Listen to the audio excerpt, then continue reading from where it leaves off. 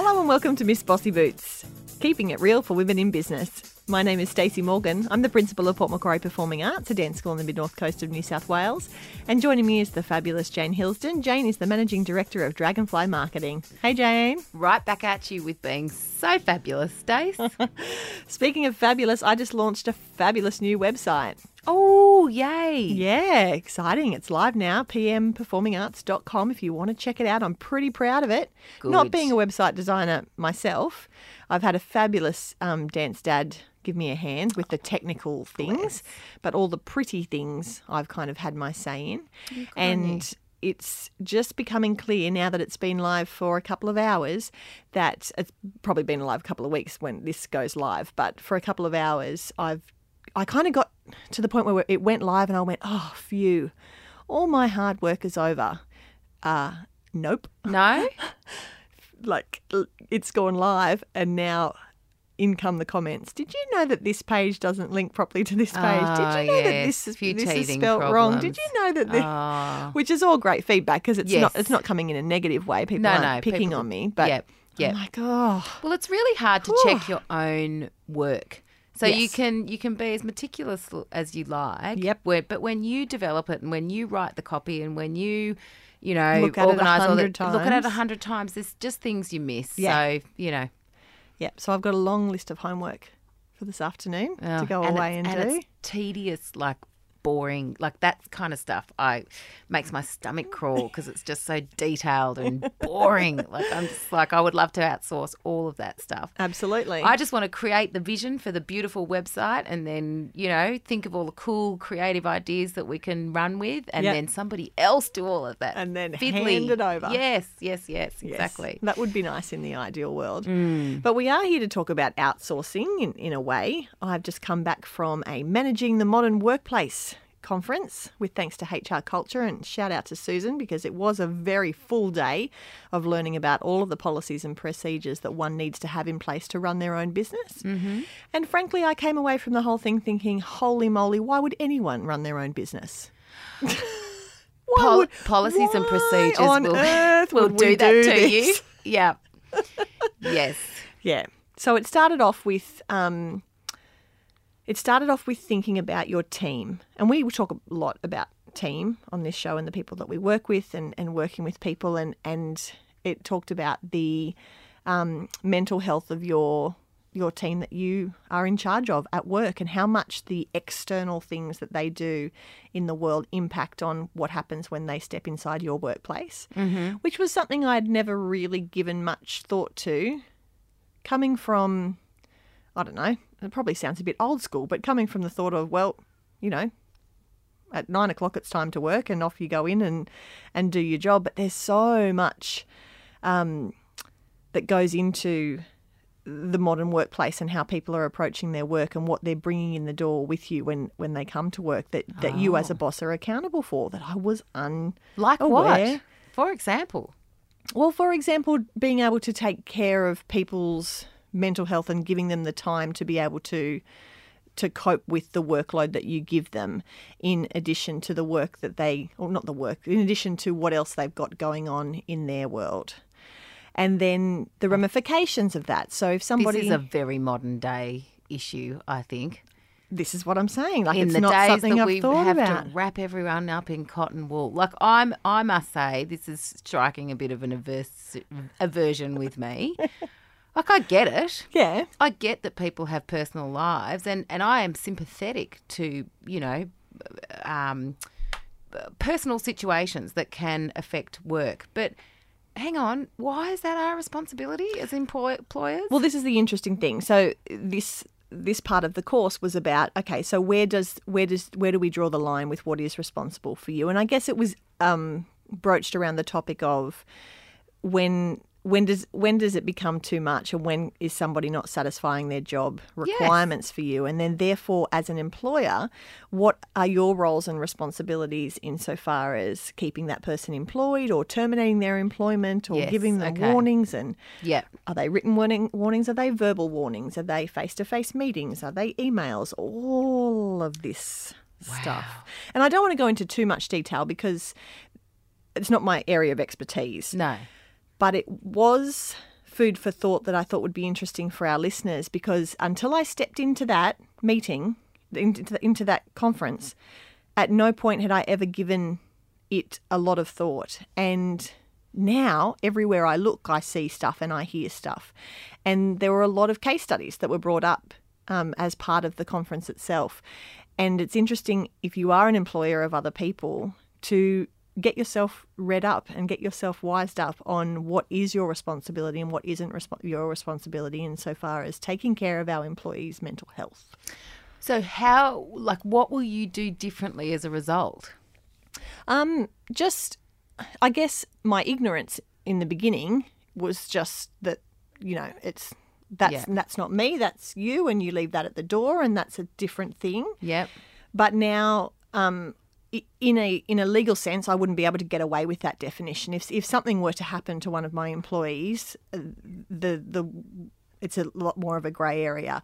So just being more aware of my employees and checking up after them, thinking about how they're going, asking them how they're going, taking them out for coffee, making sure that they're in the right place, making sure that they're in a position where they are able to satisfy their job requirements. And if not, why not, and how can I be of assistance to ensure that they are? Because we have a certain duty of care as well in helping our employees get help if they are in a position where things that they're doing outside are affecting their work.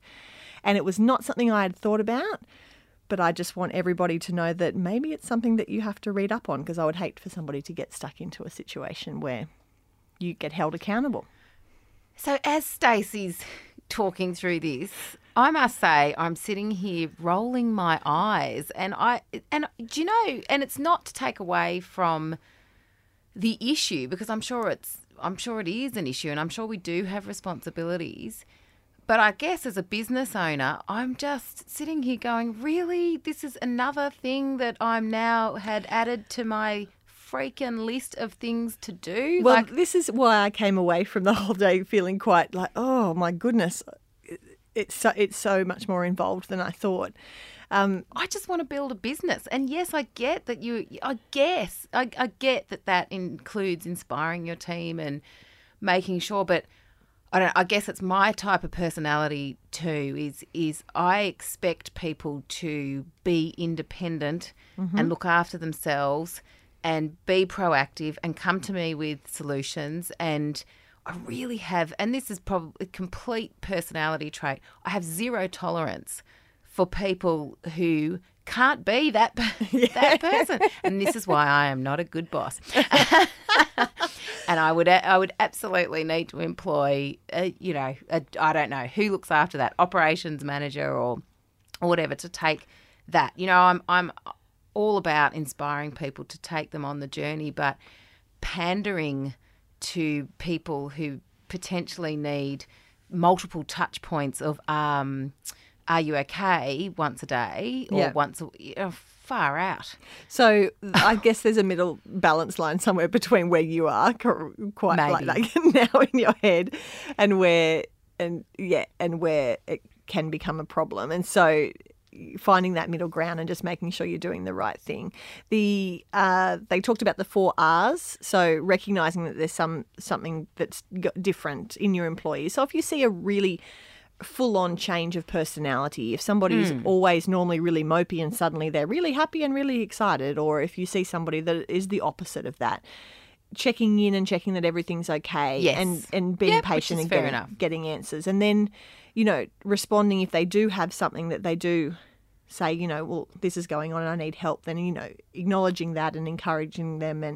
And the 3rd R was refer, so referring them on to somebody that can give them help and just being that kind of bridging gap in between to be able to say here, and then following up. So not just going, oh, you've got a problem today, okay, good, and then you just never mention it again, but, following up in a week or a month or 3 months and just checking how your employees are doing on that mental scale, as well as just saying, have you reached your KPIs today? Good. So that's how the day started. Deep stuff, right? Gosh, I have such a black and white view of that. But yes, okay. I'll be interested to hear what you have to say about the rest of the day then. Yeah. Hit me. Well, the next session we had was with Andrew Bland of Bland Law. So a lawyer who, and I could listen to lawyers speak all day, and Andrew is particularly articulate and was wonderful to listen to. And he was talking about the legal ramifications of you not having the proper policies and procedures in place in your business that could get you into trouble. Mm-hmm. And it wasn't meant to scare, but even just saying that sentence, it's a bit scary because I know how to walk into my building and unlock it and to be able to let children then into my building. And I'm particularly sensitive to this because we do deal with children. So we try and be really on top of our policies and procedures and making sure that all of the T's are crossed and the I's are dotted. Mm-hmm.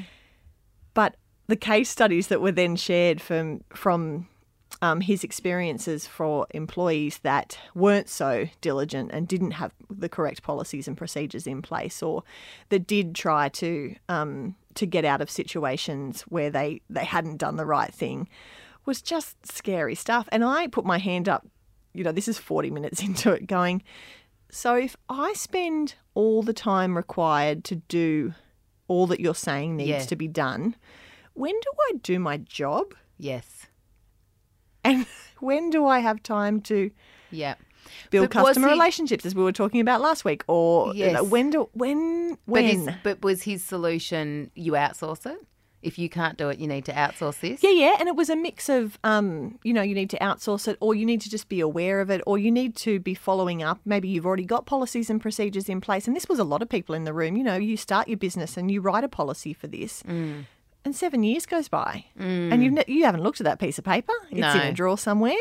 Or you maybe give it to your staff when they first come on board. But he talked a lot about the importance of induction and do your employees, when they come in, do they get signed in? Does their induction get signed off? And or are they across all of your policies and procedures? And I was thinking, I've got the policies and procedures.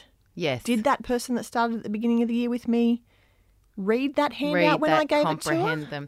Yes. Yeah. Well, look, when the first time I took on a permanent employee, I was super nervous about all of this sort of stuff. Yeah.